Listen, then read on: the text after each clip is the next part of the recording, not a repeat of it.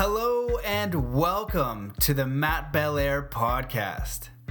As an explorer of the mind and world, author and coach, I have spent a lifetime learning how to push my limits and achieve my highest potential.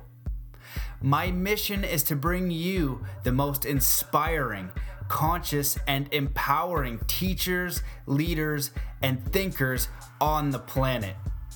To bring you stories, lessons, and messages that will help you master your mind, body, and spirit. Thank you so much for listening, and I hope you enjoy today's episode. Hello, beautiful people of planet Earth. What a privilege and honor to be with you again today. I hope that wherever you are on the planet right now, that you're doing fantastic, and I am sending you a huge hug through the airwaves, wishing you all of the best. We have an absolutely phenomenal episode of the show for you today. We have Zuni Elder Clifford Mahudi back on the show, and he talks about the ET connection, star people, Kachina's prophecy, and government suppression. This is an amazing episode. Clifford truly is a special individual sharing really ancient and sacred knowledge. We talk about Clifford's history in science, how he worked in the government. We talk about studying Indigenous history because Clifford has vast history of his people. We talk about the Trail of Tears, sacred points, the imbalance of nature. We talk about how the Catholic Church has influences and still influences Native cultures. We talk about the pharmaceutical drug cartel. We talk about how the Zuni can create rain, the prophecy of the fourth world, knowing what the Kachinas were and are. We talk about traveling through stargates and so much more. This is really an amazing episode. It's truly special to have Clifford on sharing what he is sharing. So if you enjoy this episode and you want to support and you want to help Clifford get the word out there, please share this episode wherever you can. Share on your Facebook, Reddit, Instagram, take a screenshot, let us know where you're listening, and help get the word out there for Clifford. If you want to support the show in general, you can leave a review in iTunes, and I want to thank Pinar Akal so much for taking a moment to leave this review. Reviews help so much, and he just titled this one, Bringer of Goodness. I can't even imagine how the world would change if more people listened to Matt's amazing podcast filled with knowledge, wisdom, love, and kindness. Grateful. Thank you so much for taking a moment to leave that review. It really does help. So if you want to support the show, please take a moment to go over to iTunes and do that really quickly. Also, Patreon. If you go to patreon.com/Matt Belair and just toss something so small in the bucket, $1 or $2 a month, it helps immensely. And I want to thank Nicole Bendayen, I hope I pronounced that okay, for taking a moment to do that because it does help tremendously. So thank you, thank you, thank you.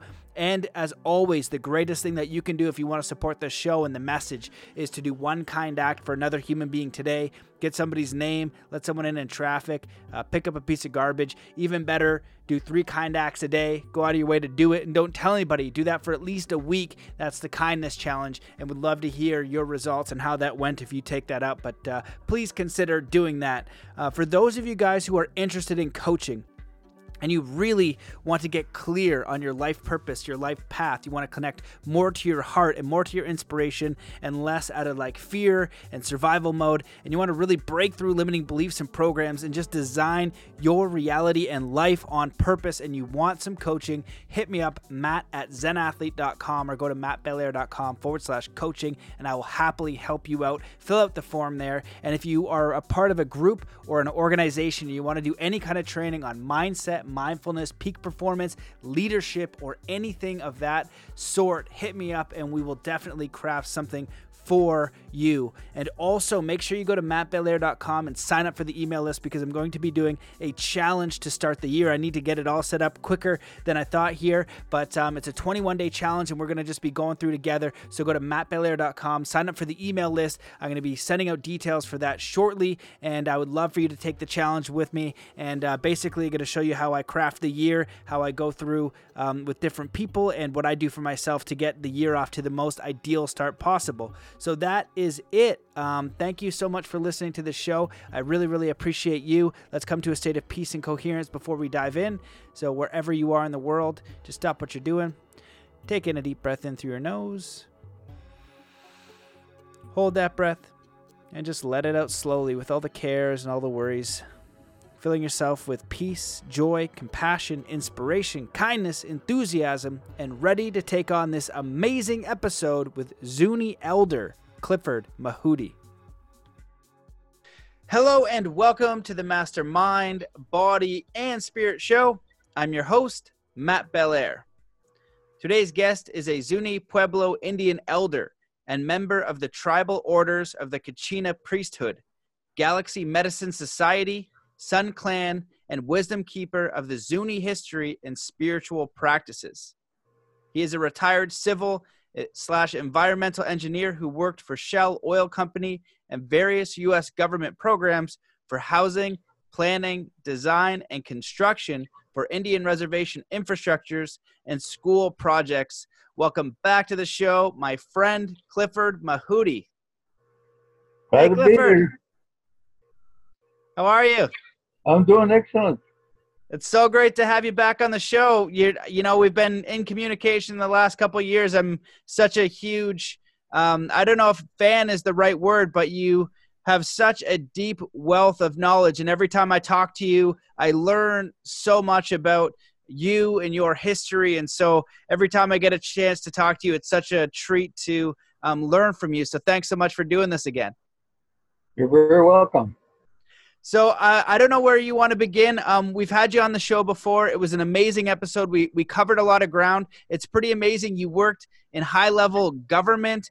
You have a really incredible history and a really incredible tradition and a ton of knowledge. So we talked a little bit about this before the show. Do you want to give the people a little bit about the background on who you are and what you're working on now? Because you discussed doing a lot of research and putting some puzzle pieces together. Again, you have such a long history, but also deep work in the government and things like that and engineering. So your information is very vast. Well, my name is Clifford Mahudi. I'm a Zuni Pueblo Indian, 4/4 Indian blood, and I'm 75 Earth years, and I have was born and raised on a Zuni Indian reservation in New Mexico, way back before we had electricity, running water, and we only had about 2 or 3 cars in the whole village at that time. So I've had an opportunity to see the Indian reservation develop since I was a little boy, and then also I have seen the governmental structures that have really affected the lifestyle, the governmental systems of most Indian tribes, and also what has happened to the earth, the water, and people in general. One of the things that I did was that I started science at a very young age, about 10 years old.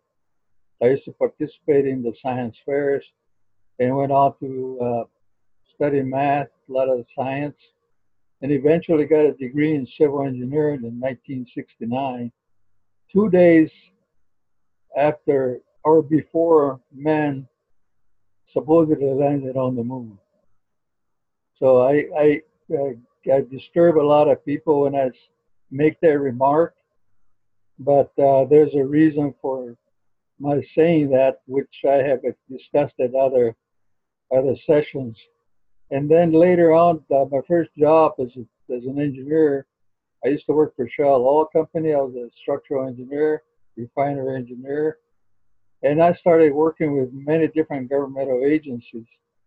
And the last one that I did was I was the environmental justice coordinator for all the federally recognized Indian tribes that had to do with environmental issues.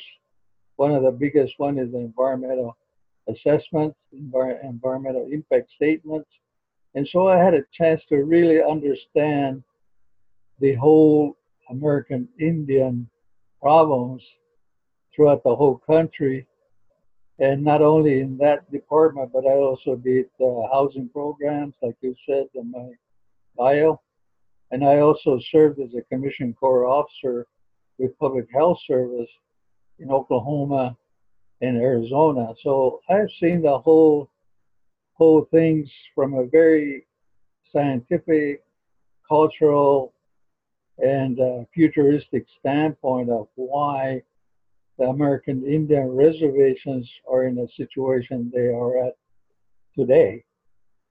So it's been a very interesting journey for me.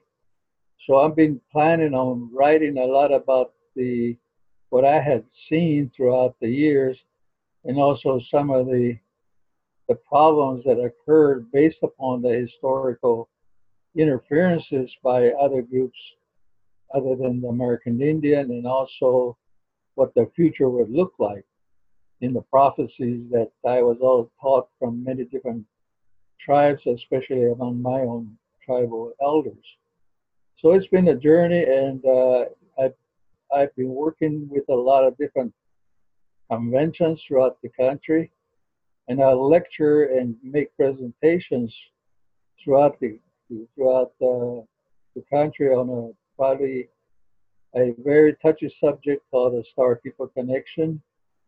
And I've studied many indigenous groups throughout the planet, and all of them talk about having a Star People Connection, or in some cases they're called ETs, and from different parts of the universe, not only in our own galaxy, but there's I take it an approach from the scientific, the cultural, and the practices that we do right now. In your podcast, there's a picture of a kachina behind you, and that's in the village of Hopi, and but that is what they call the rainmaker kachina, and they're the same in all the pueblos. So the kachina connection is actually an ET connection, which I explain on many other presentations. So this is information is very basic, but again, the American Indian community at large have their own interpretation of the Star People Connection. And what has happened in the last 500 years is that a lot of the Indian tribes were taken away from their land, where they were given that to worship their way to the sky people, the star beings, and so on, and they were relocated into places where they had no idea of how to connect back with their connection to the star people. And if you look at the Trail of Tears among the Cherokees, not only was it the only group, but there were many different groups that were relocated to lands, and they lost their connection. They lost their sacred areas, sacred springs, sacred mountains, and into a certain extent, the certain points where they used to, or places where they used to connect with their gods, their demigods, and their spirituality. So this has been a very important mission on my part that I have undertaken to try to convey to the general public of the United States of America, to say that we have a direct connection not only with the star people but also with the planet itself. We all the indigenous tribal people call Mother Earth as a mother, and also the Mother Moon. So these are things that a lot of people have not been made aware of, because as far as the ones that invaded this country and took over as their own land, they failed to recognize that this land is very sacred. So there's nothing I can do. All I'm trying to do is to convey to the people the information that is still we hold on as remnants, to explain why we are in the situation we're at right now. And when you talk about global warming, when you talk about the imbalance of not only the nature but also of people, there is a direct connection as to what we're going through right now. And of course, the destruction of the planet is a direct effect on not only the environment, but also the psychology and the physiology of people. And now that we are introducing so many drugs into our bodies, and that also has a direct effect on the balance of nature and the balance of mankind on the planet Earth. It sounds so simplified, but it actually is complex. So these are the things that I am talking about at my lectures, and also how not only do I talk about the problems, but I also talk about the solutions, which will never happen as long as the United States government is involved in it. And look what they're doing right now at this moment. So it's very difficult. But these are the reasons that I have come out in the open, especially among many different groups. And I combine the scientific, the cultural, the spirituality, and interpretation of what I was taught by my elders and what I go through every day on my ritualistic activities in talking with what we call the God system. Holy smokes. Okay, Clifford. Well, thank you for sharing all that. There's so much there. I remember, and I'm not sure what I'm allowed to talk about, but just what you were describing to us when I was with you and David Lone Bear. And just when I listen to you guys talk about anything, it has such a deep level of knowledge, resonance, but kindness and like simplicity. So if you guys are talking about something that's mind blowing, it's not like you're hyping it up at all. It's just like, yeah, dogs exist. You've just never seen a dog before, or you don't understand this. It's both a 20,000 year history that's oral and passed down. And David's a Mi'kmaq, you're a Zuni. And I also know Carlos Barrios, who's a Mayan elder, who I got to meet in person, and he has a 20,000 year history. And you guys have such similarities when I'm trying to track this together. And I find it so unfortunate that you speak about the 500 years. And that's when things really got chaotic, and then probably even worse in the 1900s to lose the history, the Trail of Tears, which is a huge subject in itself. And I only know a little bit about that.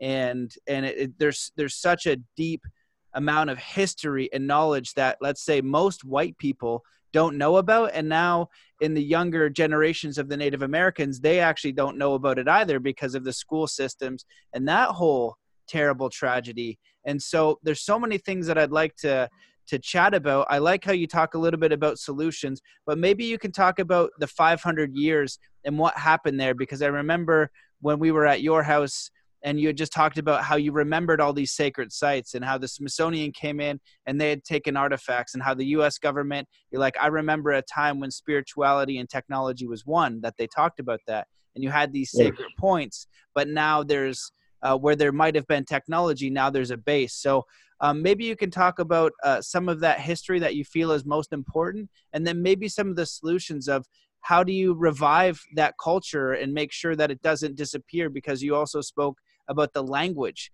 and how important that is to keep going. So I'll kind of give it back to you.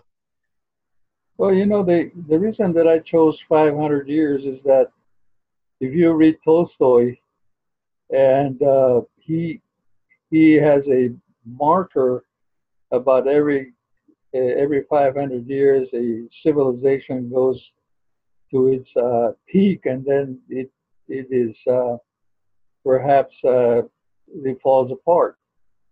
The Spanish invaded this part of the world. We were the Zuni people were the first contact of the Spanish people in 1540 to Coronado, and that's when they were looking for supposedly the 7 cities of gold, and they later called it 7 cities of Cibola. Well, Cibola in Zuni word is a bison, and I believe that word was derived at that time. But since that time, it's really interesting to read the the history of the Spanish, saying that they came over here and they granted the, the lives and also the land to the American Indian communities that were here from Spain. And that's one thing that I could not figure out. What, how can you go and give somebody the land that they have held for thousands of years and say, now you can stay on this land because it's our land now, and then they converted them into their religion, in this case, the Catholic. There's two groups, the Franciscans and the Jesuits. The Jesuits did a real number on the Plains Indian groups, but the Franciscans out here were very, very, or probably more treacherous than what the Nazis went through with during World War II, and what other wars have been going on since that time, when they actually chopped the heads off of the native people here. And in one place like the Pueblo in Acoma, they chopped off the legs of people that did not succumb to the Catholic Church. So these things are real, and our people, I believe, had to sort of didn't want to talk about these things. So they were kind of like put away, because the American Indian, especially the Pueblo people, do not like to talk about atrocities and something that was so tremendously bad. But it's taken me some years of research to find out what actually occurred here. And then when we go into the late part of the 1800s, then that's when the anthropologists, the archaeologists, the linguists, the ethnologists came into being, and they actually invaded sacred places, which are the homes of the American Pueblo Indians, and they actually barged their way into these type of ceremonies, and that in itself the Pueblo people do not do. And then speed it up to the 1900s, and then they passed what they call the National Reorganization Act of 1934, where they made the American Indians servants of the federal government. And the Pueblos, or at least the Indian tribes, didn't have any right to vote. They were not even citizens of this country. And so up until the 1950s, but they were drafting them World War I, and even before then during the cavalry stages. So it's everything that is happening or happened before. It's nothing like what they're doing to the other groups right now. Right now we're going through a stage of accusing each other of racism, and they fail to look at the record of what this country did to all the people that were here. And it's kind of a sad situation. But if you recall right now, that nobody talks about the American Indian community at large. When Trump goes on his speeches out there, not one, I have watched it, not one time has he recognized the true owners of this country. He has never recognized the American Indian people. Same way with the other group of Democrats. So it's not that it's just not that there's nothing I can do about it, let me put it this way. But the public ought to be made aware of that. When they said that this is our country, this is our land, and we're not going to let anybody else in here, they failed to recognize that they're the ones that invaded this land and put everybody in prison and killed all the native people that were here. And that's why people like myself have to bring this out to the open, to give them the true history and the facts of what they're talking about, rather than something that is so out of synchronicity with the history. And again, the conquerors are the ones that write the history. So what has happened right now is that we have remnants of our spirituality and ceremonies. And going back to the 1934 Reorganization Act, all the Indian tribes have been converted into mini constitutions of the United States, and they became secular. So all the governments that are under the constitutional form of government, they fail. I mean, the whole religious, the spirituality, and the clan system, the ones that put everything together in a way, has been kicked out. It's just like trashed.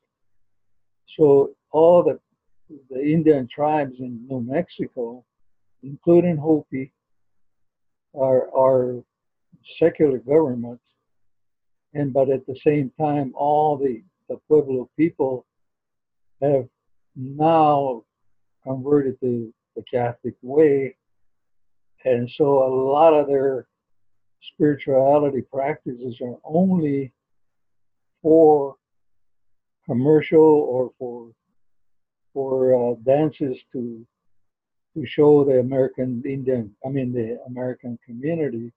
And this is what we used to do. You go to the pueblos around Albuquerque, and they have what they call harvest dances or the corn dances. And it's very amazing that in order to dance their spiritual dances, what they term spiritual, they have to get permission from the church, the Catholic Church, to perform the ceremony. So this is an outsider looking in, and in Zuni, the Catholic Church has become so prevalent, or not only the Catholic but other churches, that they have far more activities within the Pueblo boundaries than as if we as Indian people want to do our thing. So these are the things that I have no control over, but now that's just the way that it's happening. I talked to some Hopi folks about 2 nights ago, and they were young people.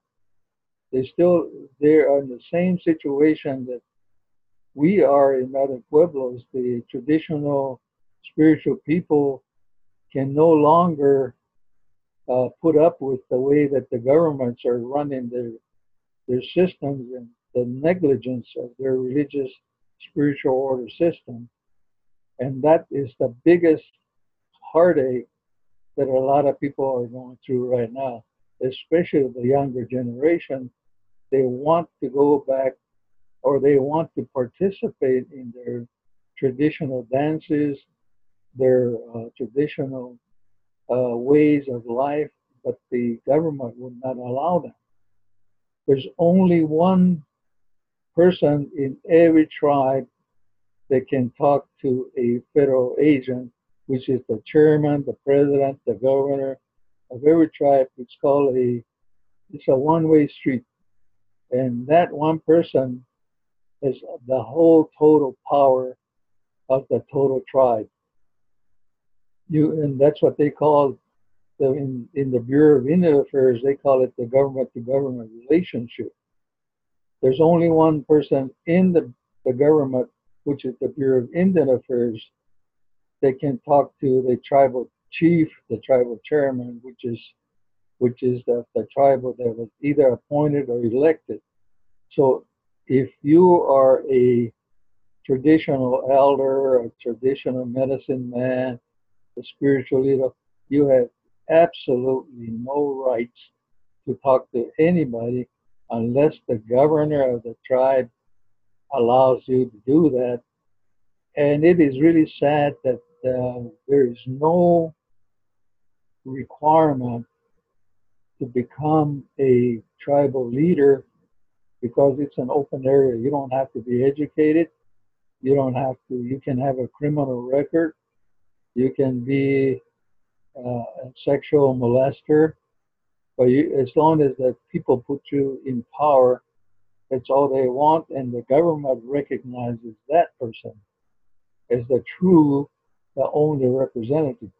So this in itself is a destruction of the spirituality, the religious concepts, and also what occurs on the land.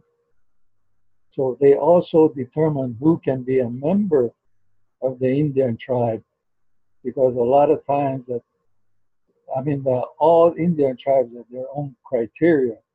So if one tribal chief got ousted by another one, he can set his own rules, sort of like what the House of Representatives are doing right now in trying to get rid of Trump. They make their rules every morning, and it's violation of any constitutionality, whether in any order that they have. So we're at chaos, we're out of control, not only in the Indian tribes, but also in the American governmental side. So there's no control anymore.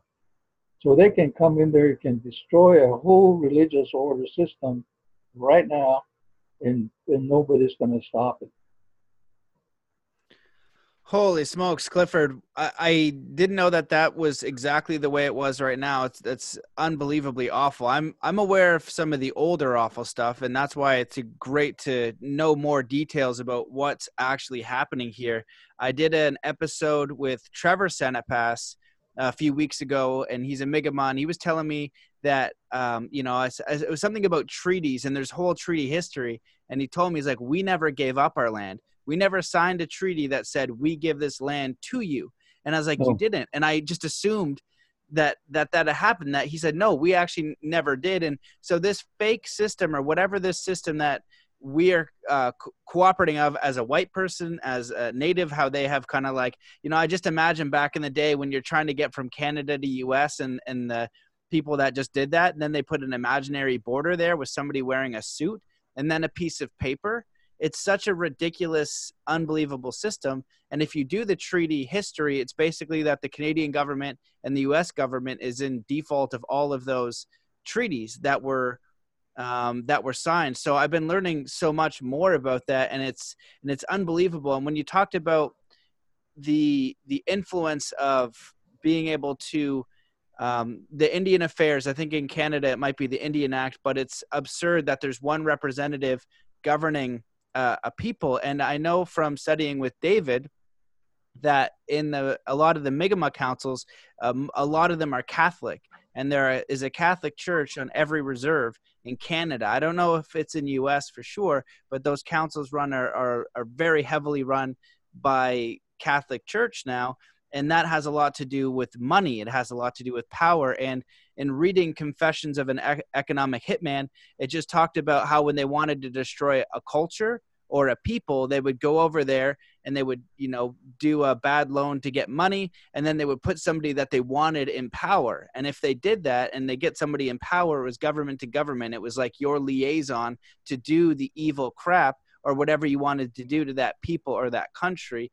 And it seems like that's exactly what's happening here today. And it's very unfortunate, and it should be talked about and it should be corrected. And I wanted to throw in a question from my friend, Brian Francis, who is a really smart guy. He's a documentarian. He's very humble. He's been on the show before, and he's in the Canadian Parliament, luckily, as an interpreter for the Mi'kmaq. So we're getting a little bit of influence in there.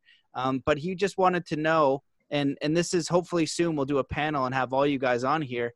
But he wanted to know about the similarities between the Zuni and the Mi'kmaq. Like, what have you discovered anything in your research that was similar, or have you learned anything from David that was the same that you can share? Well, it's just whether it's up in Canada or I used to work with the spiritual elders in Canada. A person by the name of Mi'kmaq. Ganiganak. Ganiganak was killed by the Royal Mounted Police or assumed because they put him up for drug charges, and this was several years back. And I used to work with them by telephone. But out here, the the federal government, the Bureau of Indian Affairs, actually has a lot of influence on appointment of the American Indian community leaders, and they do that by coercion or by just outright paying somebody to get in there so they can have their way with that individual. Uh, we have lost a lot of water rights. We have lost a lot of land. The biggest compact here is the Colorado River Water Pact that was signed originally in the 1960s. And now they came out to a vote again this past year, 2019. And the people that talk on behalf of the water rights group, these are Pueblo people that were hired or paid to go in there and to give their stamp of approval and not telling the individual within the tribe of what they're doing. It's always been like that. If you look at the Navajo Nation, look how much uranium, coal has been taken out of there, including the Grand Canyon. So it's a setup like that everywhere. And the bottom line in all this thing is that the people that are in charge of these offices are non-educated Indian people. They're usually high school dropouts, or they have or nepotism. You know, if the parent is a influential in the tribe, and a lot of them in Zuni, for example, are the biggest clan in Zuni is the Dogwood clan or the Raven clan, and so the biggest clan is the one that appoints or actually elects that person. So it's so rotten all the way around. I ran for governor about 5 years ago, and I only got 130 votes out of registered population. I mean, a voter about maybe about 10,000 people. So it's all set up again by the Bureau of Indian Affairs. And what they don't understand, or not only in the American Indian, but also the people at large, is that they say that, well, this is our land. You know, the chief or the governor said, we have sovereign rights to our land. That is not a true statement at all. All Indian land are owned by the federal government. So no Indian owns any, not even 1 square inch of land. It's held in trust by the Bureau of Indian Affairs for the use of American Indians. So I had an argument with a very high official in the Bureau of Indian Affairs. He was a lawyer too, and he used to like to brag about how great he is about law. So one day he wanted to transfer the Alaska schools, which is run by the Bureau of Indian Affairs, to the state of Alaska, so they don't have to worry about spending too much money or time up there. And I used to work with those schools up there. And I told him, sir, he said, you cannot transfer an American Indian school to the state of Alaska because it's illegal. And his argument was, he said, well, I am this high official, I can do whatever I want. I said, I'm sorry, sir. The only way that you can transfer that is that it has to take an act of Congress. And now this is a lawyer that claims to be an expert in legal matters, and I'm just a poor engineer. So he did not win his argument, so he retaliated against me by getting rid of me out of my office. This is the way they operate. So if you look at it from a smaller scale in the American Indian reservation area, this is what happens on a daily basis. This is worse than third world nations because, and also what the government programs that are out there, they're administered by the people that are in power in the Indian reservations. So they have the right to choose whoever they want to have the money or the housing or the water and wastewater systems, and so they can do whatever they want, and there's nobody that can control them because they say that I have sovereign rights. The only time that sovereignty is used is the right of the American Indians to govern themselves. So there's that loophole that they can govern. They can make a rule in any way they want it because they have that authority. But they don't have any sovereign way to transfer land or sell any land to anybody else, except in the case of casinos. That also has it also passed those areas because the people that are in charge were rubber stamped. The tribal leaders were rubber stamps. And the reason I know this is because I had to do the environmental assessment, which would eventually go into an environmental impact statement, which will require many, many disciplines, not only engineers, architects, but also anthropologists, archaeologists, historians. And also you have to go to a buffer zone. You use a cultural anthropologist, sociologist, and nobody respects the medicine man, the cultural related people on the Indian reservation. So it is a total mess. Clifford, man, you said so much there, and my mind is just spinning. It's when I started researching just war, I didn't understand why we had war. It was pretty clear that the government is corrupt, and obviously from an indigenous perspective and somebody who worked in the government, you know for sure it's very corrupt. And so this is obviously a challenging situation, and it's very unfortunate. When you were talking about the Zuni or the Hopi being able to practice their spiritual practices and how important that is. I remember in one teaching, David was telling me that the Mi'kmaq, the star teachings are the Mi'kmaq teachings, that they used to practice that spiritual way, that Yes. was their teachings and that's what they used to do. But in the 1900s, if you were even mentioned the star teachings, you would be taken from your home and killed.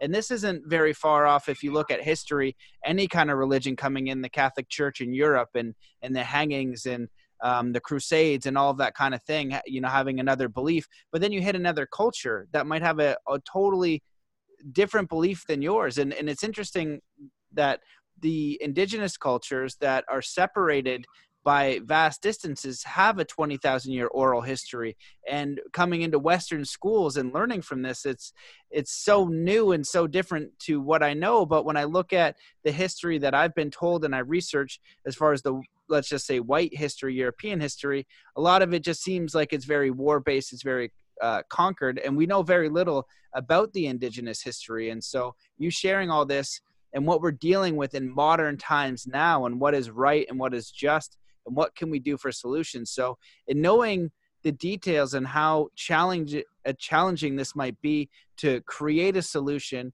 if you had a magic wand, what would you do to implement a solution? And do you see hope? Do you see a possibility to revive indigenous cultures and their history? Do you see hope to connect indigenous tribes with non-natives, with Europeans and the whole world in this kind of, like, some people will say it's the new earth or the fifth dimension, or they use, you've been to the conferences, you know all the words. But do you see hope for moving together and finding a world of peace? And what would we need to do in order to do that? And then I guess the follow-up thing would, if there are star beings here, which you've talked about and the other indigenous talk about, say, hey, they've been here, they are here, how would we even be able to get to that level of connection in a peaceful way? Well, one of the things that happened in the past was that there used to be a group called the National Congress of American Indians that was created during the Second World War to take care of the lands and the rights, especially the water rights and mineral rights. And then later on, they also put a group together called the National Tribal Chairmen's Association, which were governors and chiefs and leaders. But they became corrupt because of the money that was involved in getting them. It's sort of like the United Nations at a mini scale. But what needs to happen is that you have to deviate from the established system that they have and put in a group that are spiritual people, medicine society people, the culture people, the religious groups, because we have so many of them. We have the clan systems, we have the Moati systems, we have the medicine society. Then when you put that group together across the whole United States of America, including Canada and Mexico, and let those people be recognized as part of a United Nations group, which will eventually won't happen.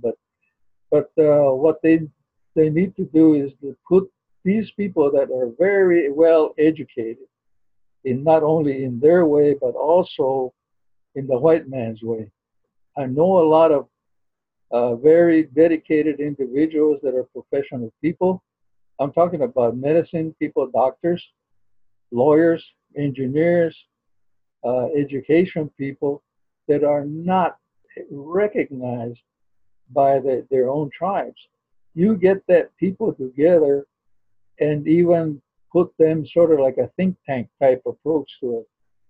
At the same time, put in legislation that they have to go through that group in order to provide the government services. Right now, it's just a handout to the tribes, and I'm very familiar with all those type of activities.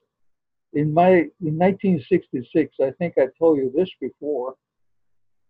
I worked on a project called it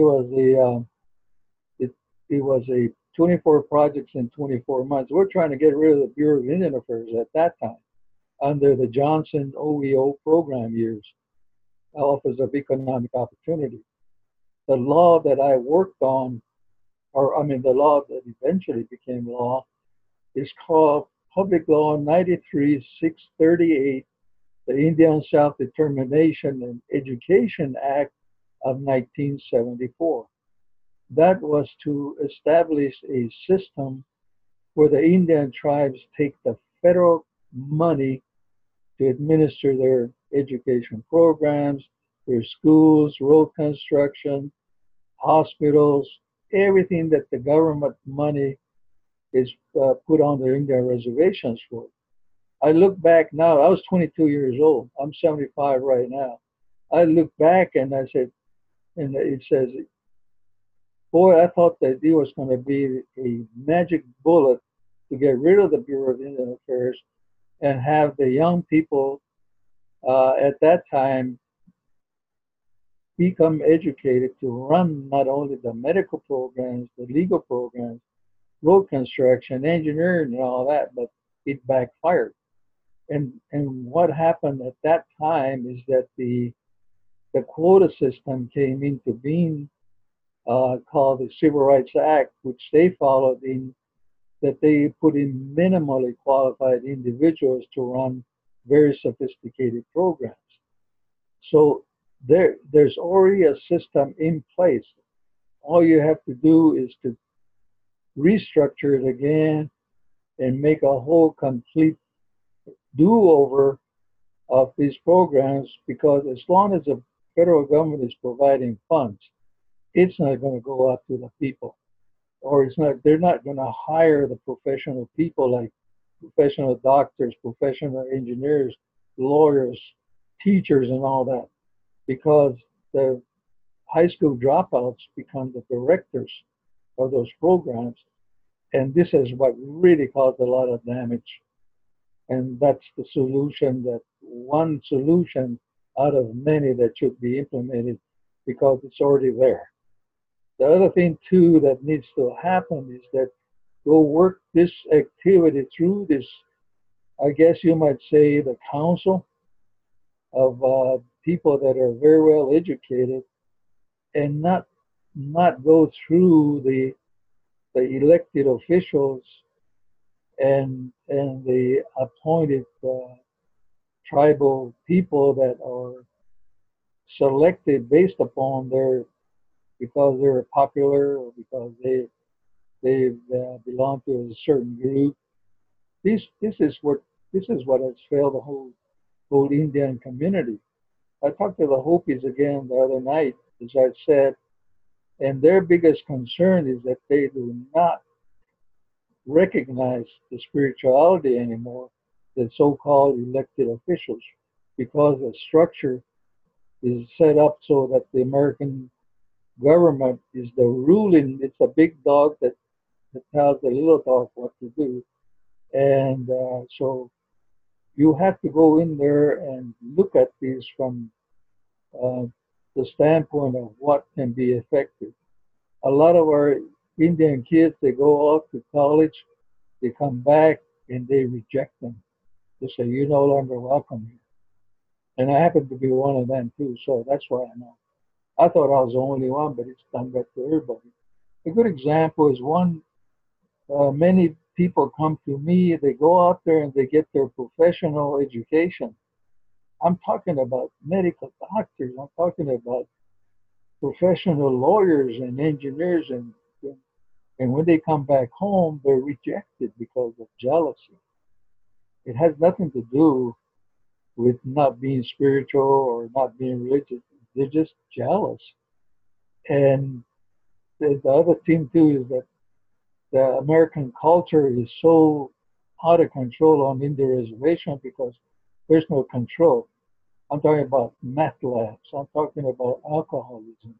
I'm talking about drug use. And every tribe has bootlegging joints right there on the reservation.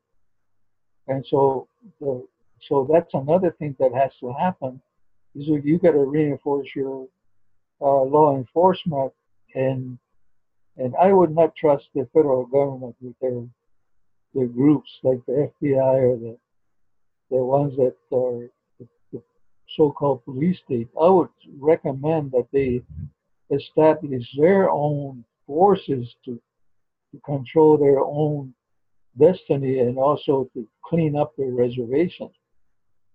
Because that in most cases, when the federal government comes into there, they side with the the bad people of the reservations, and they actually promote that type of activity because there's money to be made. There's no more trustworthiness in the federal government people that are there. And so I would not trust the federal government to come in there, but use the sources, say, for example, like control and drug rehabilitation to provide to this group, this professional organization group, to administer those programs and let those guys hire those people that are qualified.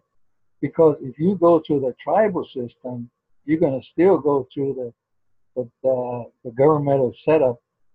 Like, for example, there's what they call a TRO. It's called a Tribal Employee Rights Ordinance. And that takes away the incentive of anybody coming over here to do construction or contract work on Indian reservation. So you have to reestablish the whole setup, and it has to be done again with professional people. And I have done this, or at least I have introduced this in many sessions, but nobody seems to care because this out of control, just like the United States of America. Wow. Again, Clifford, you shared so much there. What it made me think about is the understanding, again, like talking to you and David and where the money goes. And you might have been saying before this broadcast how the money that comes from the government through whatever channel, it's like $1 that's actually ended up with the people. And talking to David, he was talking about the casinos and how the actual people aren't getting any of the money. And whatever the structures are, and you and David both know exactly how they work, but essentially it's whether it's casino or government, there's a liaison within the indigenous community, whatever the case may be, but only a few people, those liaisons, those chiefs that aren't quite maybe what they used to be or however it used to work, I have no idea, but the money's not being filtered down to the people. So there's a very few people making a great deal of money, and they're running those councils and those influence and however that work. And so that middle class and that lower class isn't actually getting any resources or any help. And then what you're saying also is that resources aren't being distributed in a way that you can control in that positive way like you would imagine, like for the school system.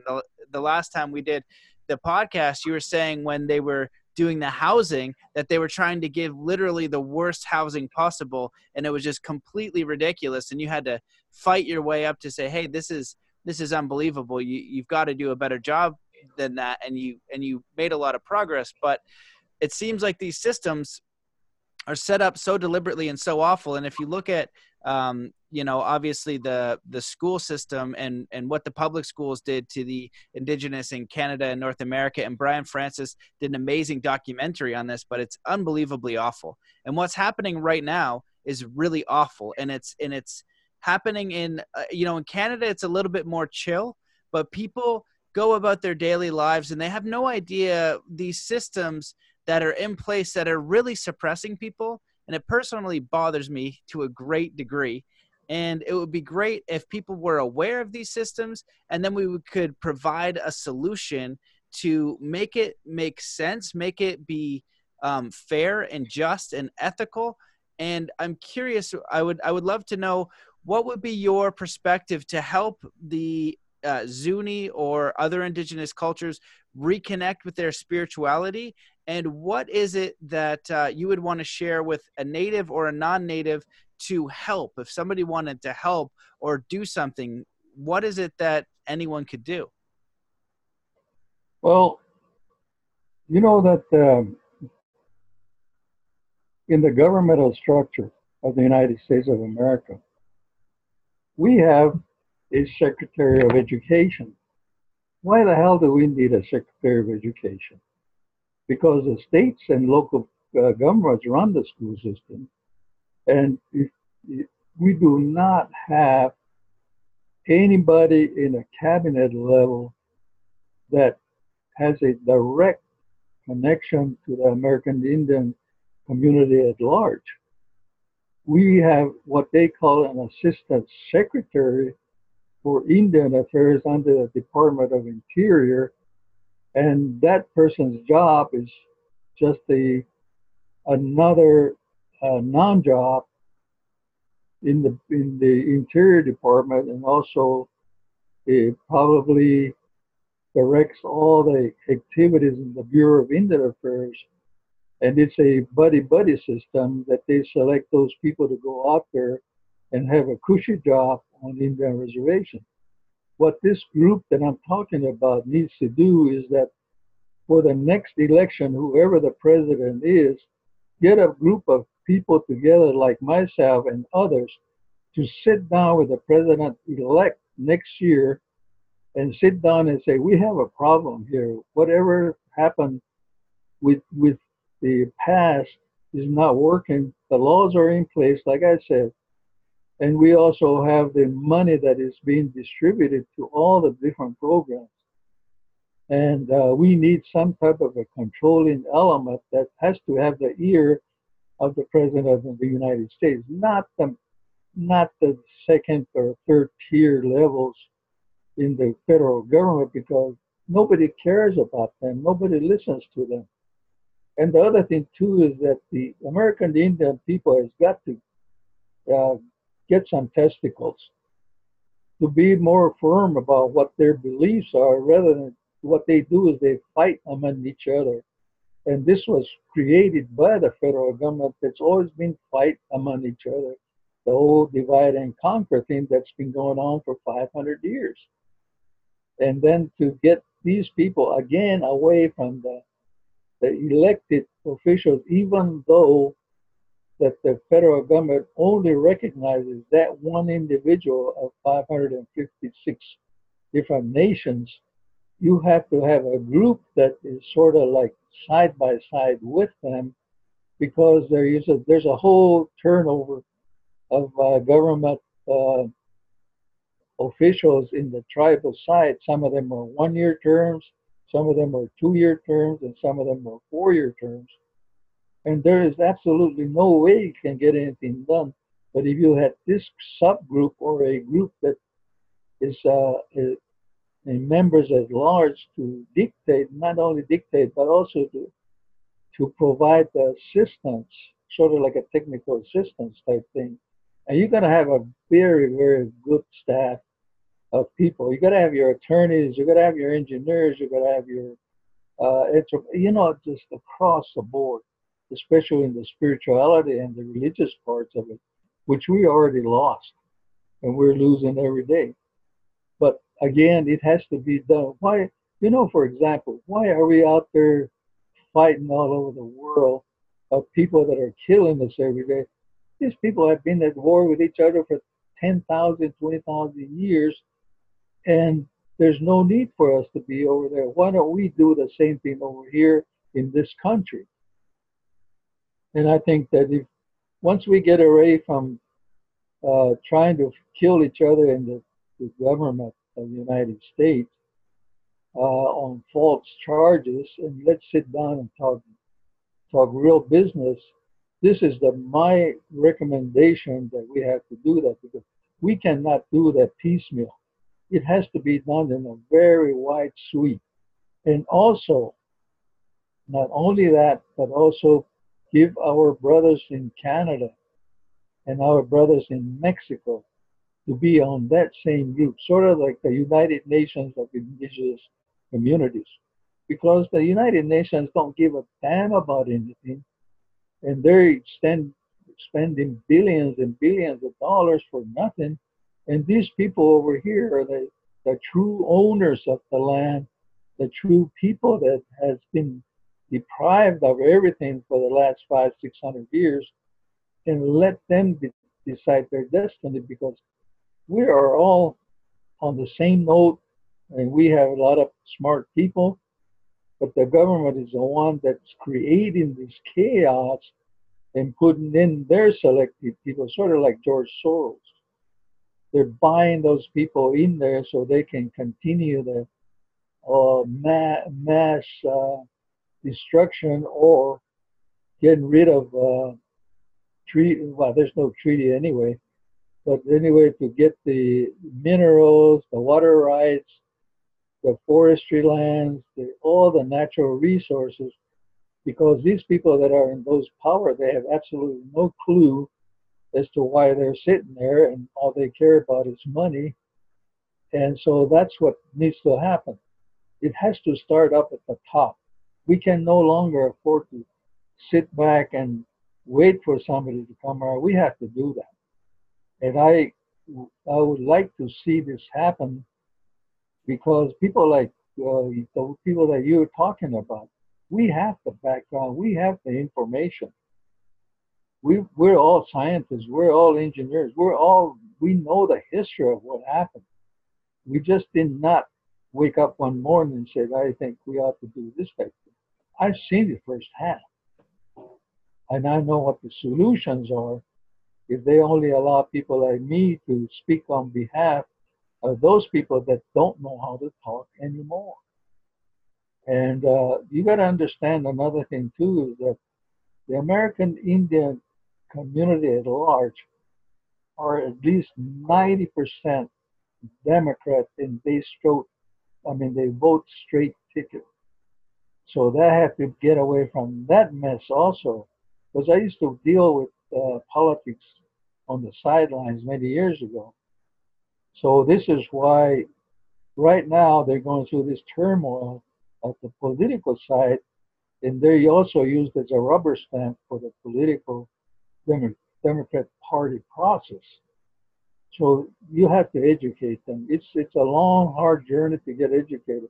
We've been trying forever to educate the American Indian community, but right now the education system is in the tank, and it's part of the swamp people that created this no education thing. So it has to be done by the indigenous community that are directly connected to the people and to the earth for them to speak. And a lot of my generation people are willing to do that, but we're told we can't do that because we have to get a permission from some dingling that happens to be the chief or some governor or some chairman. And most of those people have no clue as to why they're there in the first place.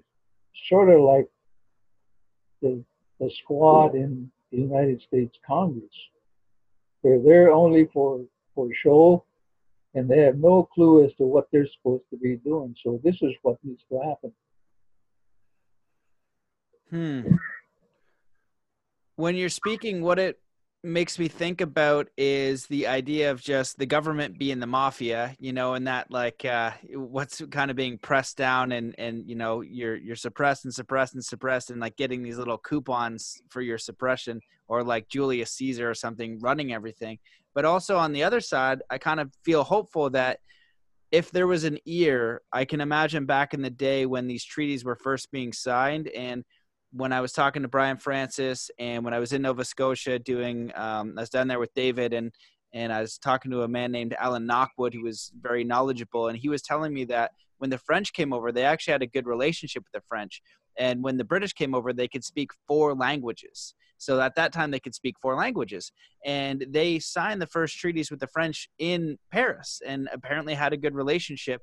And the positive side of me just imagines, wow, what if you went to the White House and there became, the Indigenous, the Native American councils of Canada, USA, South America, and were actually heard and solutions started to happen.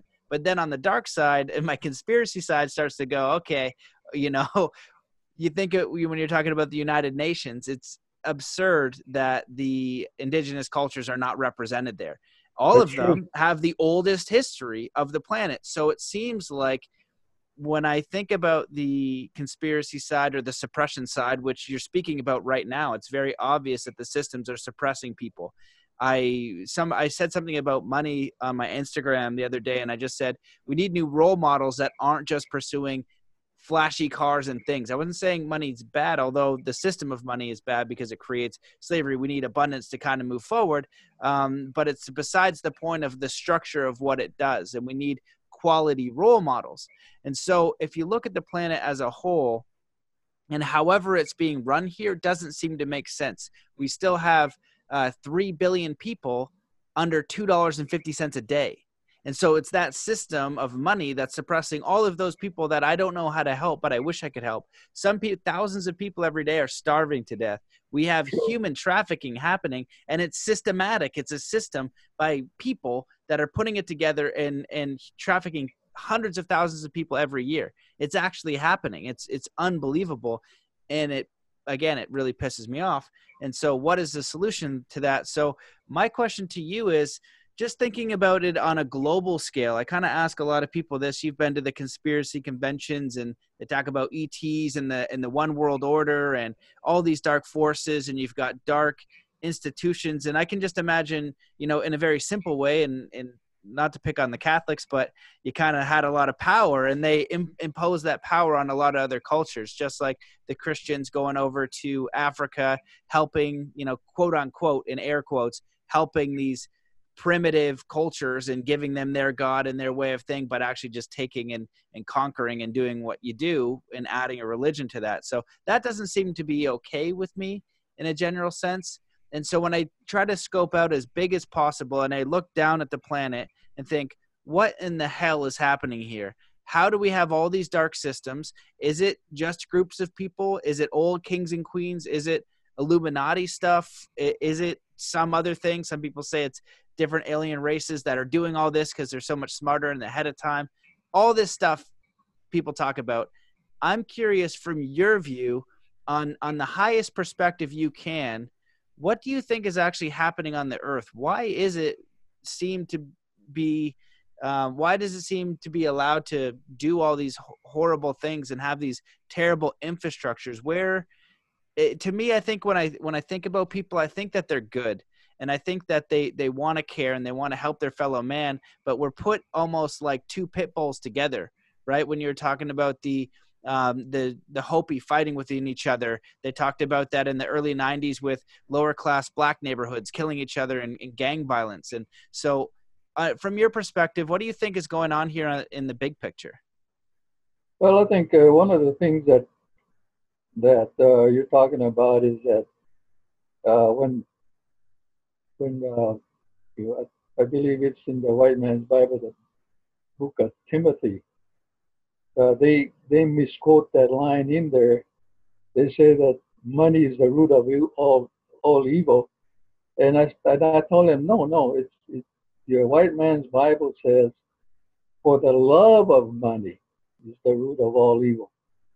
And this is where a lot of people have become so engrossed in that of mine, me, and pretty soon they're starting to fight each other, and it's a matter of just wanting more and more, and they've become so addicted to material things and material gain, and also the ego takes over, and the power structure that they can get from not only ego but materialistic gain.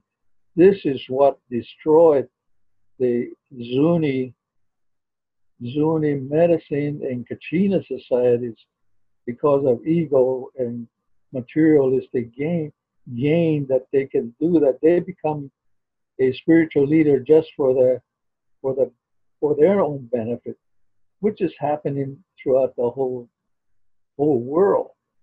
They're not concerned about the earth. They're not concerned about other people and their neighbors.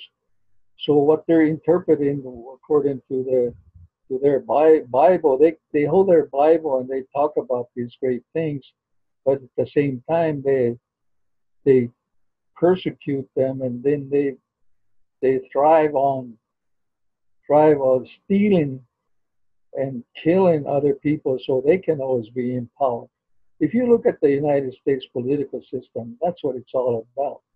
I mean, you don't have to be very smart to figure out that they're not in there to help anybody except themselves. They don't even follow any law whatsoever. They don't care about getting things done. So it's like that all over.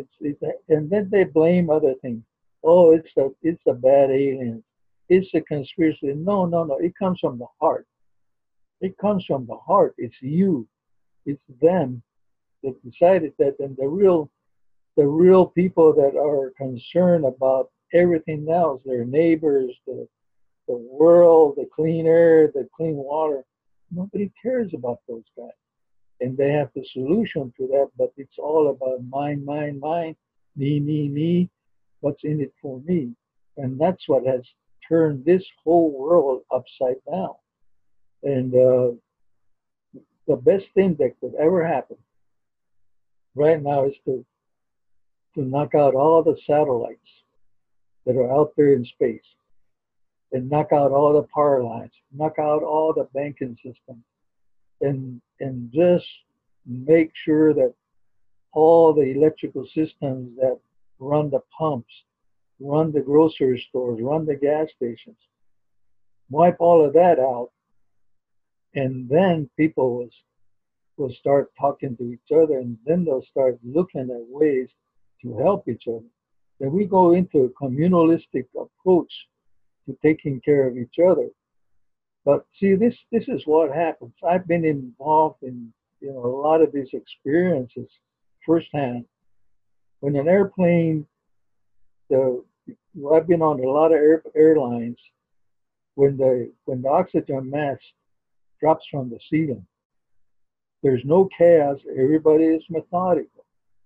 When a flood happens, the first thing that the human mind does is that everybody gets a heart. Are you okay?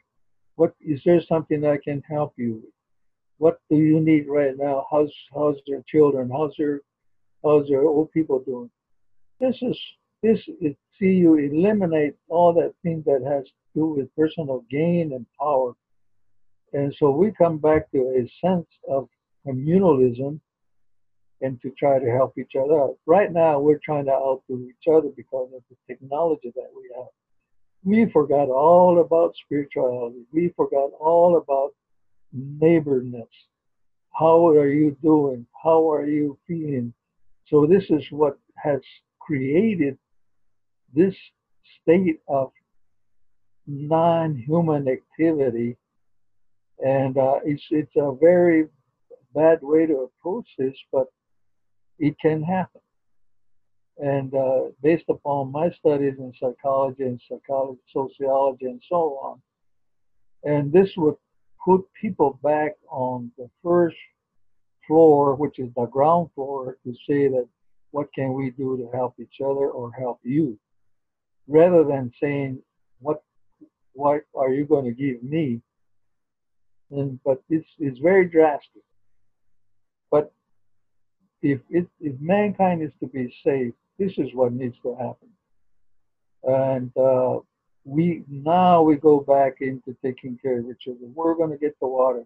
What type of food are after they invaded all the Walmarts and the Home Depots and the Best Buys and all that, we come to that point to where you can only have so many TV sets, and then now we're at the starvation state.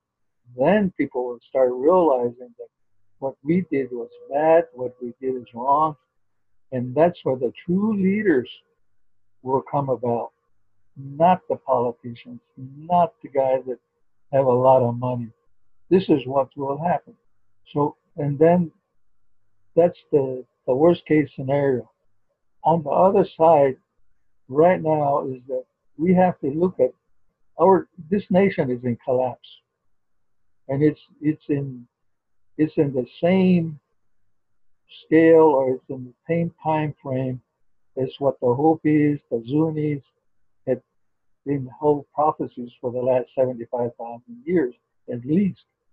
What the grandfathers said, what their great great grandfathers told us. We're at that point. A lot of this is common sense. Look at the world population, and they're starting to fight each other over simple things: groceries, water, where they're going to park their tent tomorrow night. And so the Congress of the United States and all the different groups had to come to some type of a consensus of how we're going to work together. See, they already created nations to come be at war with each other, and now it's coming into our front yard and our doorstep, and they don't know what to do, and that's because it's damn politicians and the fake churches, the fake news, everything that is fake. Now, you go back to the Indian villages right now, there are still people that are left that have the solutions. And I don't know anymore how they'll address me in these situations because I'm already ousted by my own tribe. But I'm sure that there are certain groups out there that have still the respect of that land and that way of taking care of each other that has to be in that system. Okay, now on the other extreme is just what I told you about. You have to look at the conquerors of this nation, which is the United States government. We have to go in there and make our stand. None of those treaties are worth a damn anyway. They were never carried out. But there is something that is still true today, which is water, which is natural resources. We still have the plant life. We still have the rock people. We still have the minerals. How are we going to take care of these things? It has to be done at a eyeball to eyeball meetings with the people that are in power.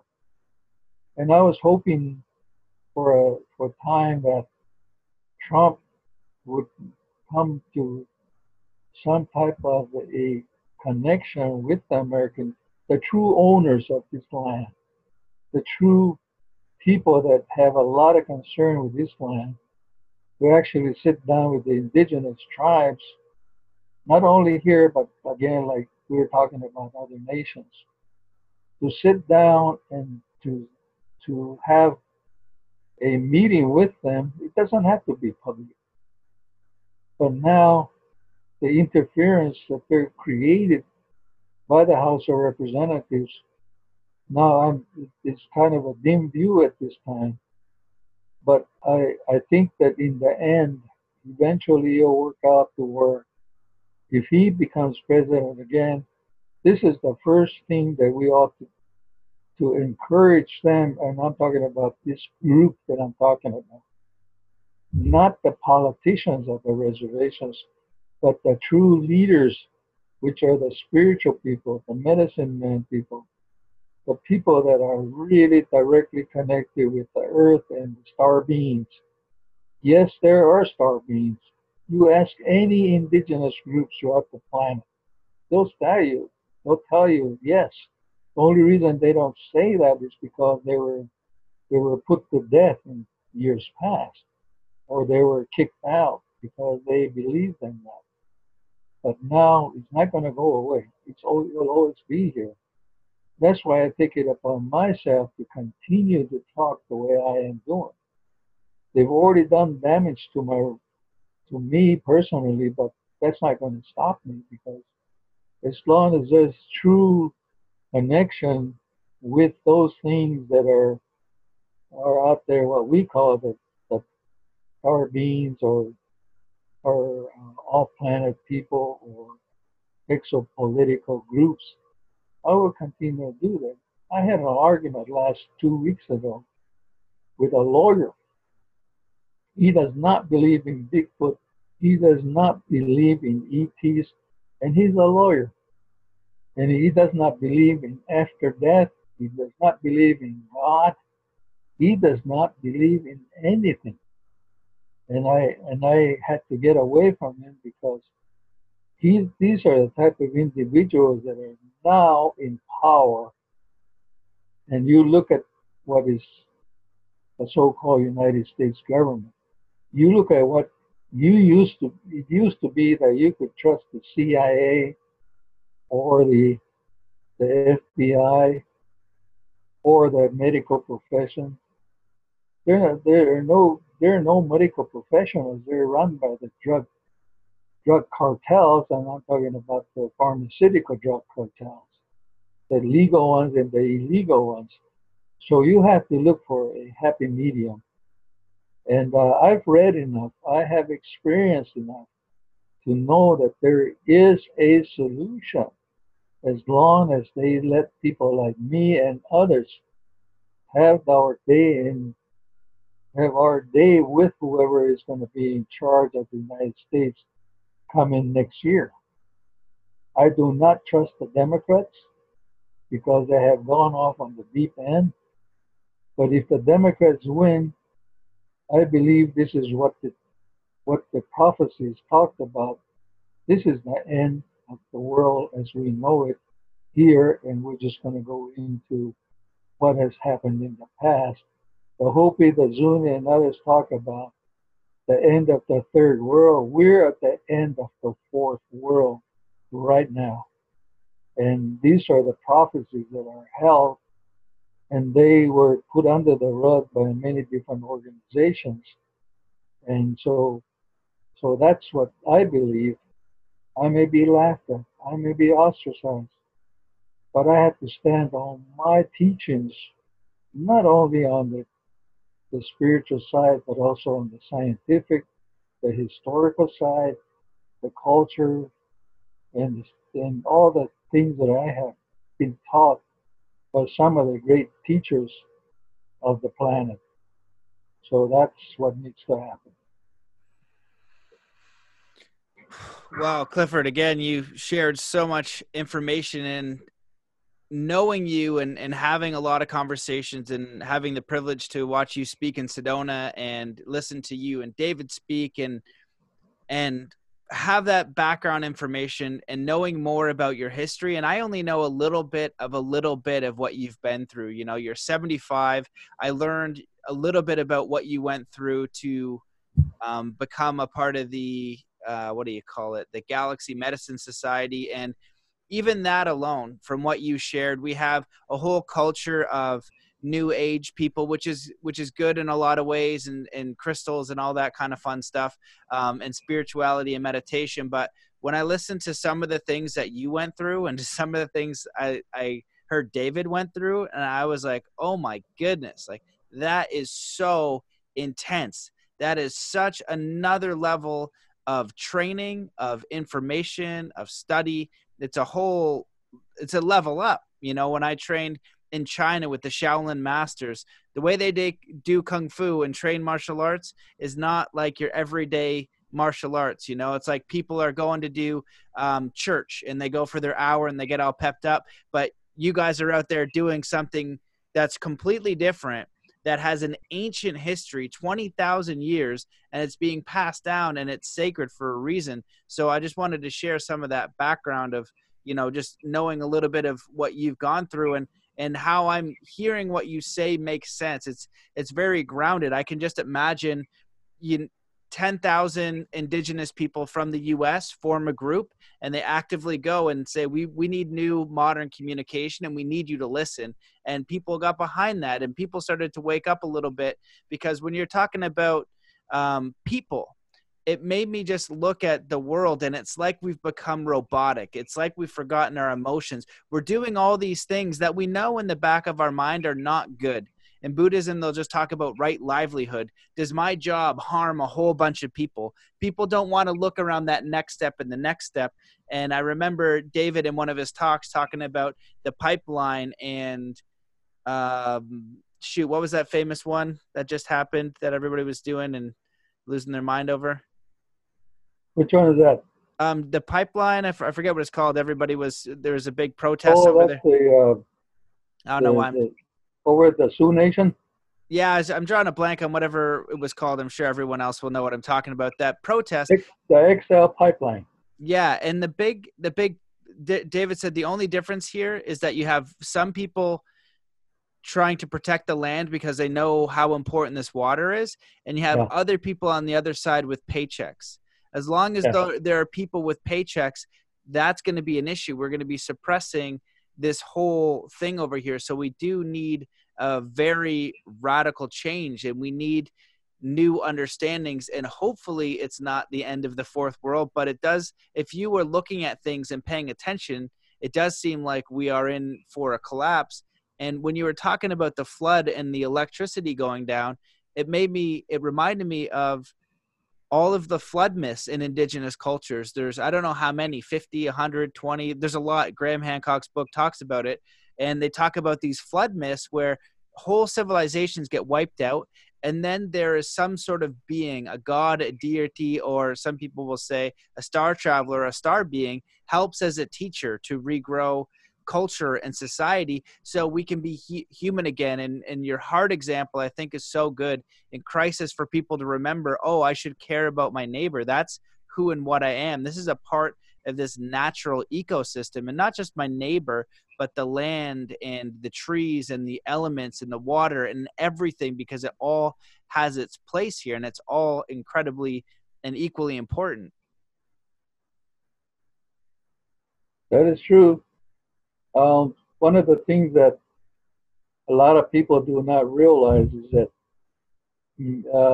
man believes, because of his ego, that they're the only ones that make any difference to anything. There are other entities at play with a lot of these different things that we're going through, and they can turn everything around as long as man believes in himself and make a commitment among the whole group, and they can make it happen.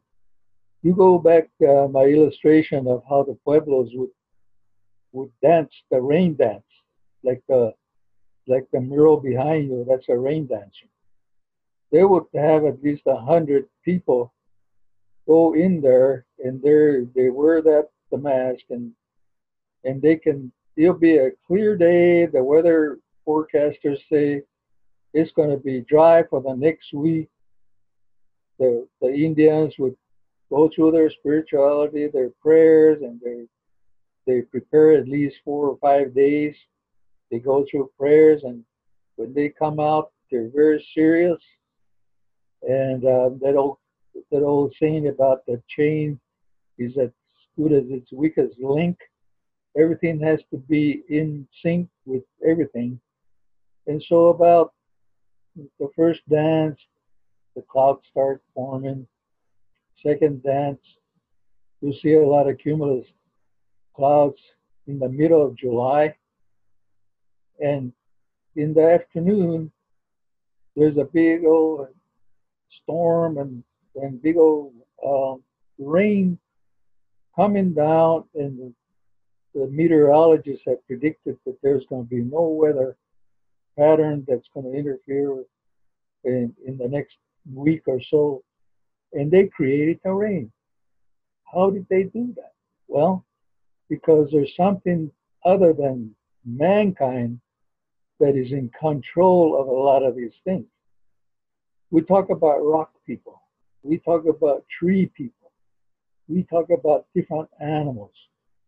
We talk about the animals that we use for ceremonial and for food. We only take what is needed, not more than what it is. And that's also another thing that the new generation has violating, is that they take more than what it is, what they require. So these are the things that a lot of people are now tapping into, what makes these things happen. Now, the spirituality, the all planet beings, and of course that's been kept undercover for at least 50 years. As like for example Roswell. So there's Indians have known about UFOs for thousands and thousands of years.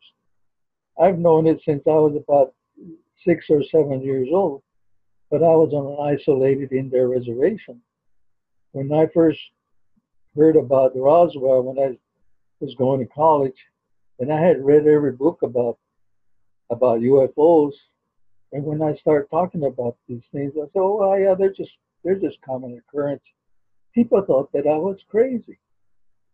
See, these are the things that a lot of things they do not understand about us, American Indian people. And there's also representatives, like the plume serpent, for example. It's in every culture. You go down to Mexico. The plume serpent was the beast, or the animal, the plume serpent that came in the last flood, the Great Flood. And of course, the Great Flood is recorded by all different groups of people on the planet. So the Indians just didn't make this up. And we also go through rituals to keep the world in balance. We also talk about other all-planet systems, like the moon, for example. I just found my book about the title of the book is "Who Made the Moon?" Well, the American Indians have their own versions of it. So these are the things that if they all respect each other's history, we would be better off as a group of people, rather than trying to fight each other off and trying to say, well, my God is better than your God. There's only one God. So this is what intrigues me about a lot of these people. And I've read a lot of Graham Hancock's books. I've had a chance to talk with him, but he's on the right path, especially, and also the other writers. It's just that I haven't gotten set down to write my book yet. but I think he'll be in that same way that something that can be passed on to the younger generation.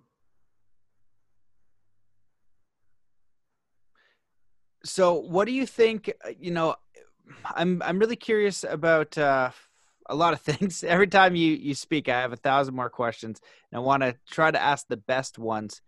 What I'm curious about is how do you discern from the real UFO stuff, I guess, from the fake one, in the sense that you've done your research and you're aware of these things, but you've also been to the conferences and you look and once you have a clear eye, you realize a lot of it is baloney. So it becomes a little bit, disheartening to know that there's all this fake stuff out there. And I remember meeting you at a conference for the second time. And as the second time I met you, I was like, "Hey, Clifford, how you doing?"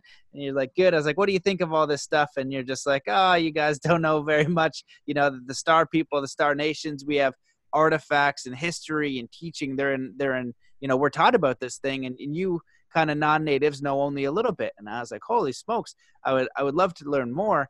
And so I'm curious, what do you think are the real events out there that happen? I think that the Fravor event that was recently popularized, that seems like pretty congruent. It seems like Bob Lazar's story is pretty congruent.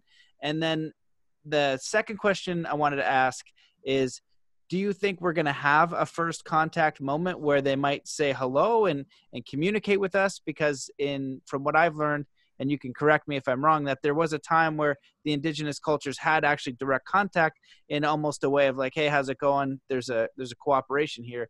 Do you think that's possible now? And am I incorrect in thinking that?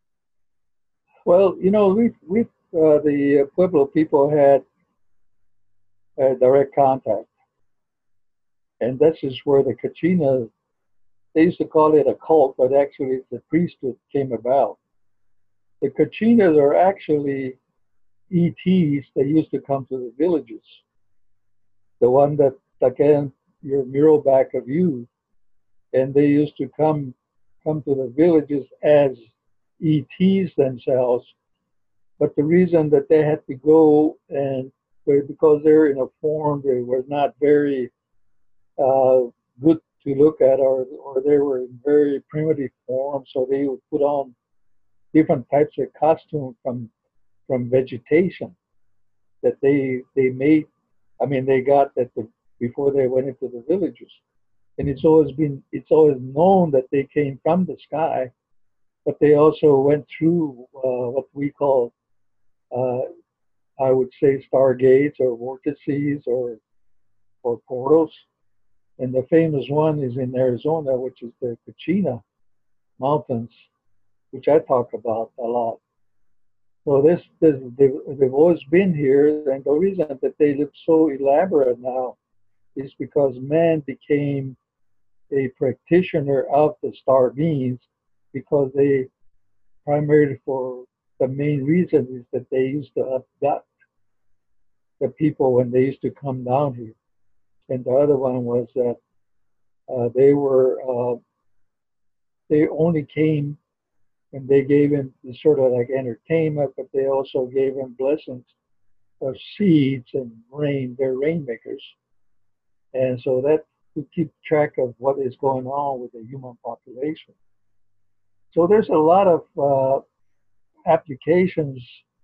You go to a Kachina dance in Hopi Zuni, and if you don't have the background to it, it's just a dance. But there's a lot of preparation that goes into those type of ceremonies. Actually, it's a priesthood ceremony, which the human takes the part of the ET, and you actually become like morph into an ET type. So this is why they also have a society that you're initiated into, so that you'll be privy to the information and the systems, which I don't talk about because it's very hard to interpret for people that are not familiar with it. There's been many books written on it, but they missed the point. Ruth Bonzo back in the late 1900s, I mean the early 1900s, talked about it, but a lot of the information with the Smithsonian group well, they assumed a lot of stuff because they were not uh, welcome in the ceremonial chambers. But that actually broke through in there, but a lot of that information never came out of what the true meaning of those groups are. And I chuckle when I look at those books and read about it. Like one that I'm reading right now, they had a Pueblo revolt, and the Cachinas were prevalent even clear into central New Mexico, which is now present day, I would say, Tucumcari and Los Alamos, and far west as Hopi, and far south as Mexico. So if you look at the petroglyphs, you don't see any Kachina type petroglyphs anywhere because they were not recognized at that time, because the Kachinas are actually probably only about 1,000-year history, because when the Spaniards first came here, they had to get away from the Spaniards because they were killing everybody and everything else. So the Kachinas had to disappear and make the humans be the activity group of the Kachina people. So this is a real true history that we have in Zuni, and all the Kachina cult or priesthood is from the Zuni nation and the Hopi nation. A lot of people make a mistake of saying that they come out of San Francisco Peaks in Flagstaff, Arizona, and that is not true, because a lot of ethnologists assumed a lot of things. So that in itself will be a very complex interpretation, and to make it simple, that they're ETs that take the form of Kachinas that are carried out by the human beings to this day. Holy smokes, that is intense. And when you write your book or future podcast or whatever we're going to do, are you going to be able to share some of the details of how that works? Or I understand that it's a really spiritual practice, and a lot of the stuff that I learned with David, he's asked me not to share. He says you're supposed to learn it in person. And that's why I kind of call David and you sometimes Mr. Miyagi, or learning from Doctor Strange, because you got to earn it and you got to show up in person. And I think that there's a lot of value to that too in the society that we live in, especially in this culture. So I certainly respect that.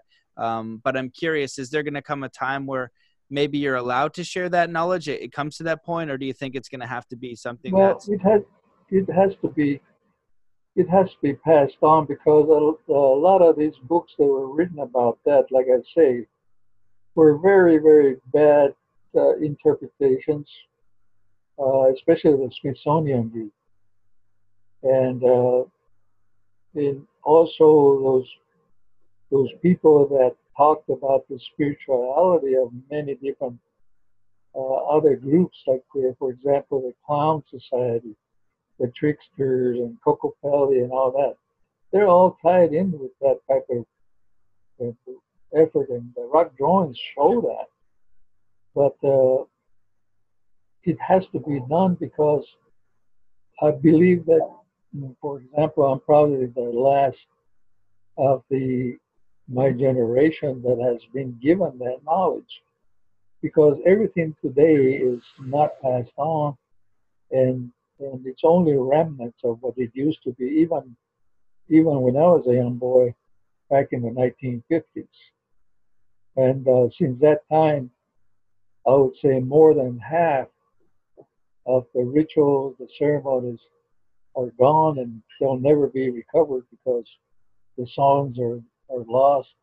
The paraphernalia, the ritual tools are gone. And a lot of them were sold out by our own people for monetary gain. And so they're kind of hypocritical. in saying that you are selling our history, our religion.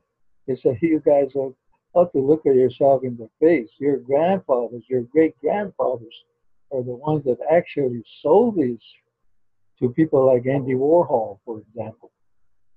Andy Warhol purchased a whole set of ceremonial subjects on the war, the Warrior Society stuff, and that also when they started giving back under uh, the several laws that affect giving back the artifacts back to the Indian tribes. A lot of those artifacts that were given back were never given to the tribes that administer those type of ceremonies. It was individuals that kept the 2,000-year-old arrowheads, 2,000-year-old lance points, and they claimed that they was given to them. No, it was given to the tribes. I mean, I have firsthand knowledge of those things. Not only that, but I also worked in the federal government for the Graves Protection Act, the Indian Recovery of Artifacts, and it was part of my purview when I did the federal application of those laws. So this is a very, very hard situation to explain to those people that it was supposed to be given back to the tribe, not the individuals that were appointed by these so-called tribal leaders, and they make actually money off of those things too. They take it from the Smithsonian, they give it to them, they can sell it back for $5,000 in a whack. And so this is what's going on. Yeah, that's terrible. And I remember I was in Washington D.C. with David, and we went to a Native American museum there, and I looked at it, and I watched David walk around, and he was really upset. He was having a tough time because a lot of the artifacts and things there, he's like, this shouldn't be here, this shouldn't be here, this shouldn't be here. And there's another woman, Donna, who's a Mi'kmaq also. I guess she goes around and she finds remains of indigenous people that are in spots that they shouldn't be, and she gets them back somehow. I'm not exactly sure what she does. I'm hoping she comes on the podcast one day to explain what she does, but finding some of the remains that are in these different spots, saying this is not okay, and she's able to get some of those back, not all of them, but some of them. So these things that are happening and have happened are obviously not great. Clifford, I could talk to you forever probably, and I'm always excited to learn from you. I want to respect your time and just ask you one more question, but then after that question, feel free to share anything else that you wish. I'm just curious from your view, being probably one of the coolest titles I've ever heard, a Galaxy Medicine Man, sounds amazing.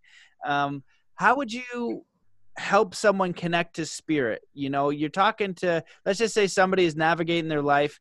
They grew up however they did. They might be happy. They might be depressed. They probably are if they're in the Western world. Most of us are.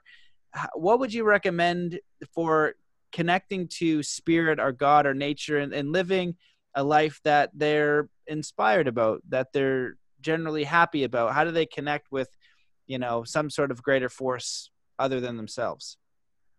Well, you don't go to Sedona and buy crystals. I did that too. I tried it. No, it's so simple. It is so simple that you are just what you said about spirit, about God, about everything that uh, it's within you. Because first of all, you have to love yourself. You have to take care of you because you're the one that makes things happen. There's no simple way to explain it. It's just that you go inside of yourself and to learn about yourself, and then you start asking questions. And remember that in the white man's Bible it says, "Ask and you shall receive." That is what a lot of people they are so in turmoil. And the other thing too is that you have to go through a lot of cleansing. You have to be a peace warrior. You have to find peace within yourself, and you have to learn how to respect yourself. And then you start your journey of respecting all and everything outside of yourself. Every morning I go do my cornmeal. Talk to I talk to the birds. They think that I'm crazy sometimes, maybe. That's okay. So it is so simple, and you have to learn how to love everything that is in nature. That's why the only reason that I watch the news is because to me that is like a comedy hour. I want to see how men have progressed so far they've become so damn dumb that they do not know what they're doing. But remember that one in the Bible, it says, forgive them for they know not what, or professing themselves to become wise, they become fools. So peace is a very hard thing to accept. The other thing too is that you got to learn how to not associate yourself with materialism. You have to maintain a balance of what, and you learn how to balance which way you're going to go. Are you going to go with what these people are telling you? So you have to be your own boss. You have to do the whole deciphering of a lot of activities and words of other people and use discernment, because a lot of those people, especially the book writers, when I go to a conference, somebody's got a brand new book. I do not look at the cover, the introduction. I look at the bibliography, see where they copied from each other. So this is why, in order to do that, you have to, like I said, you have to be in peace with yourself. And I tell people, I say, you got to go with the flow, and you got to learn how to remember that. What's that guy's name? That you got to know when to fold, or the Oh, cowboy. knowing to show them when to fold them. That song, Yeah. something like that. Yeah. So you got to learn how to just say, no, I'm not going to get involved, and be respectful. I've had people shout in my face about a lot of things, how wrong I am and whatever. They don't know my background. They don't know that I have taken on the hard subjects. I don't care what subject it is, but I guess, in because of my ways, I have done the very hard stuff. So that becomes an experience. So, and also I believe that when somebody needs help, it's very hard to avoid them, because sometimes you're going to get your butt kicked, or you're shouted out, "What the heck do you know?" I said, "All I'm trying to do is help you." And so if they don't want it, well, you just keep moving. Don't try to. So that's the way I've been doing that. And as far as cleansing is concerned, you got to let go of a lot of things. I was fortunate enough that I went through so many ceremonies in my hometown, and also I had to let go of a lot of things based upon uh, my own self with the true medical people that know about the cleansing, especially with the shrinks. I call them the shrinks, the medical professions. And you have to learn how to trust. I still haven't learned a lot of things because I'm led down the wrong path or not. But then again, you have to recover from that. But I'm not going to fool myself up just because I had a few bad experiences. But you got to have your open mind. You have to learn how to accept it. But the hard part is when you first walk in there, and this guy on the stage is showing you a PowerPoint. He said, this is what it is. And so you have to learn and you have to question, am I going to believe this, or what basis do I have to go with this what this guy is saying? And then I said, well, let me look at my background. Let me look at my experience. Let me look at what I have learned, not only in the experience part, but also in the book learning part of it. Because there's so many things out there. I mean, there's books that are written every day that are so far out. So then pretty soon you got to learn how to choose which way you're going to go. And I think that I've been very fortunate that I've talked to those people that write the books firsthand, sit down with them, be with them, and really pick their brains as to where they get this information. So, but that's just a generalization of what I go through. It's not exact. It's not calculus. It's not string theory. It's not quantum mechanics. But these people allude to that, and so there's several books that are now coming out, and some of the best scientists that I know of personally have come out with some very good books that they spend a lot of time. We have shifted from, uh, I used to accuse scientists of, if it's not in their little box of knowledge, it doesn't exist.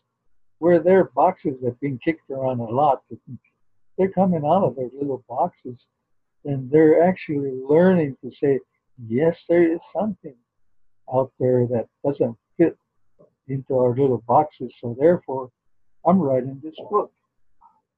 There's many good books that are out there, and I have yet to really sit down with them.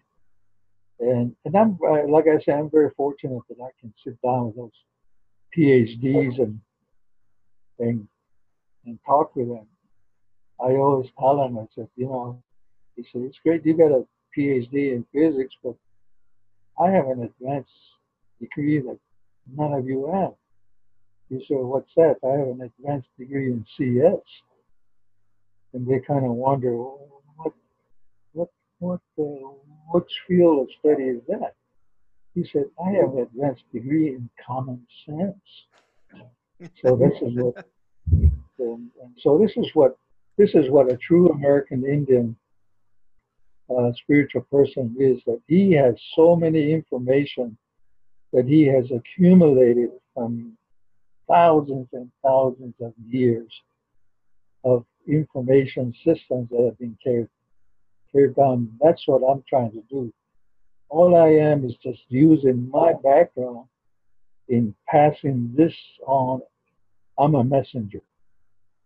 And the more I write about it, I think it'll be better off. Say like a kid that's just been born right now. 20 years from now, he says, what was that all about?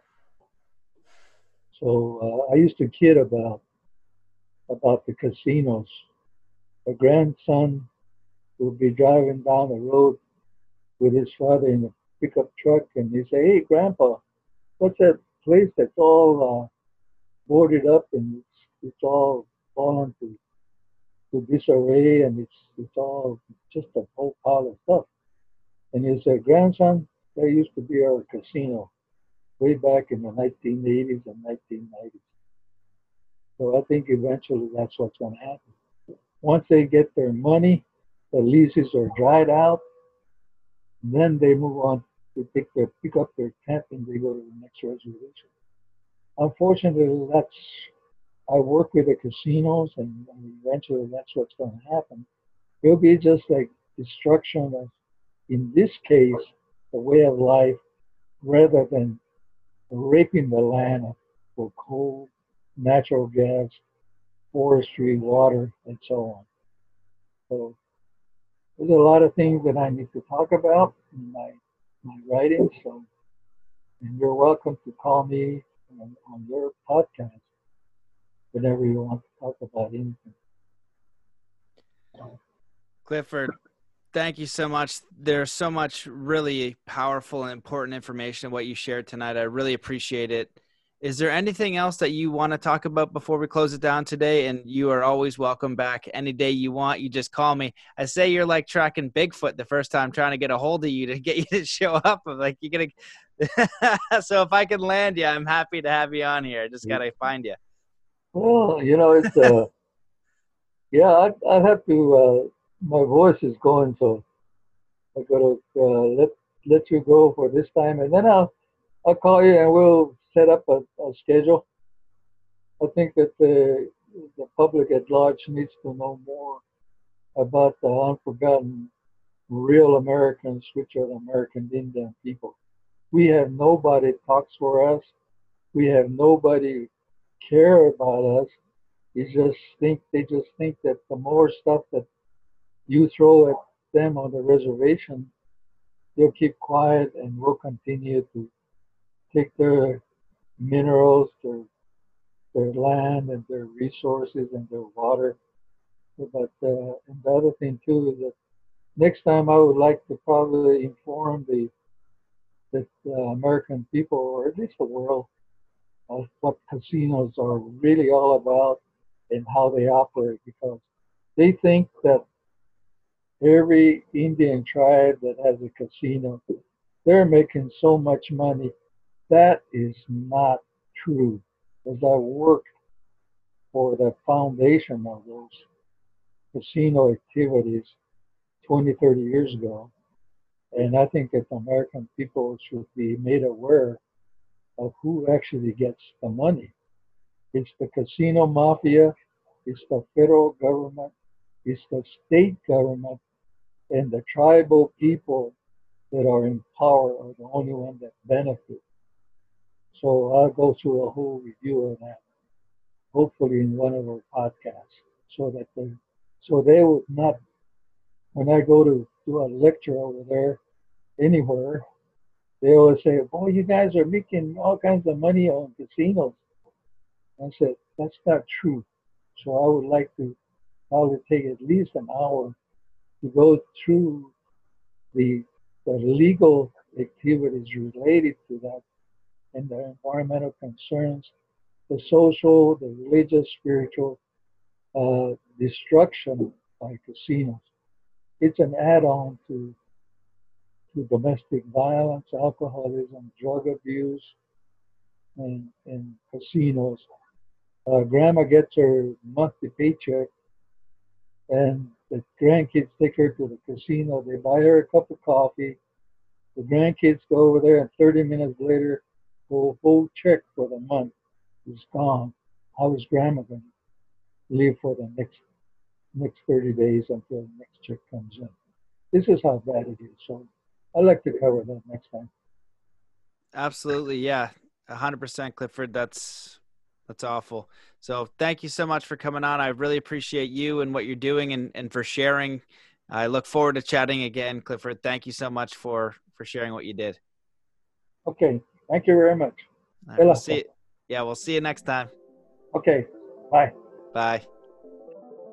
All right, guys, that wraps up that amazing episode with Clifford Mahooty. I hope that you enjoyed it. Please help Clifford share the message, share his wisdom. It's truly amazing and special to have Clifford on the show, sharing his phenomenal, ancient, and somewhat secretive history. I know that Clifford has been a little bit in trouble with the Zuni people because not all of them want this knowledge out there. The same with David Lone Bear. Not all the Mi'kmaq want this knowledge out there because they believe it's their sacred knowledge, and I respect that as well, considering everything that they've gone through. So it's very special for these few to be sharing, and I do think that we need to, as people who have platforms, myself, to open up those to Indigenous people, Indigenous teachings, and figure out what we can do to create a truly harmonious relationship, because we have not done that yet. So it's very special, and I'm humbled to have Clifford on sharing his wisdom. So please support him by sharing the episode, leaving a review, and just helping him get the word out there. Thank you guys for listening. I appreciate you. If you go to mattbelair.com, sign up for the email list. I'm going to be doing a 21-day challenge to kick off the premium membership in January. So I'm just going to kind of do everything then. But yeah, looking forward to connecting with all of you in that. And so just go to the mattbelair.com to sign up for the email list to get all that kind of information. But thank you so much for listening to this episode. I'm wishing you all the best. I appreciate you. Thank you to all my patrons, all of you guys who have left a review, everybody for listening, all of my love and appreciation. So let's come to a state of peace and coherence before we close this up. So wherever you are in the world, just stop what you're doing. Take in a deep breath in through your nose. Hold that breath and just let it out slowly, filling every cell and every muscle and every fiber of your being with peace, joy, contentment, inspiration, and ready to take on the rest of the day. So thank you so much for listening, and we'll see you in the next episode.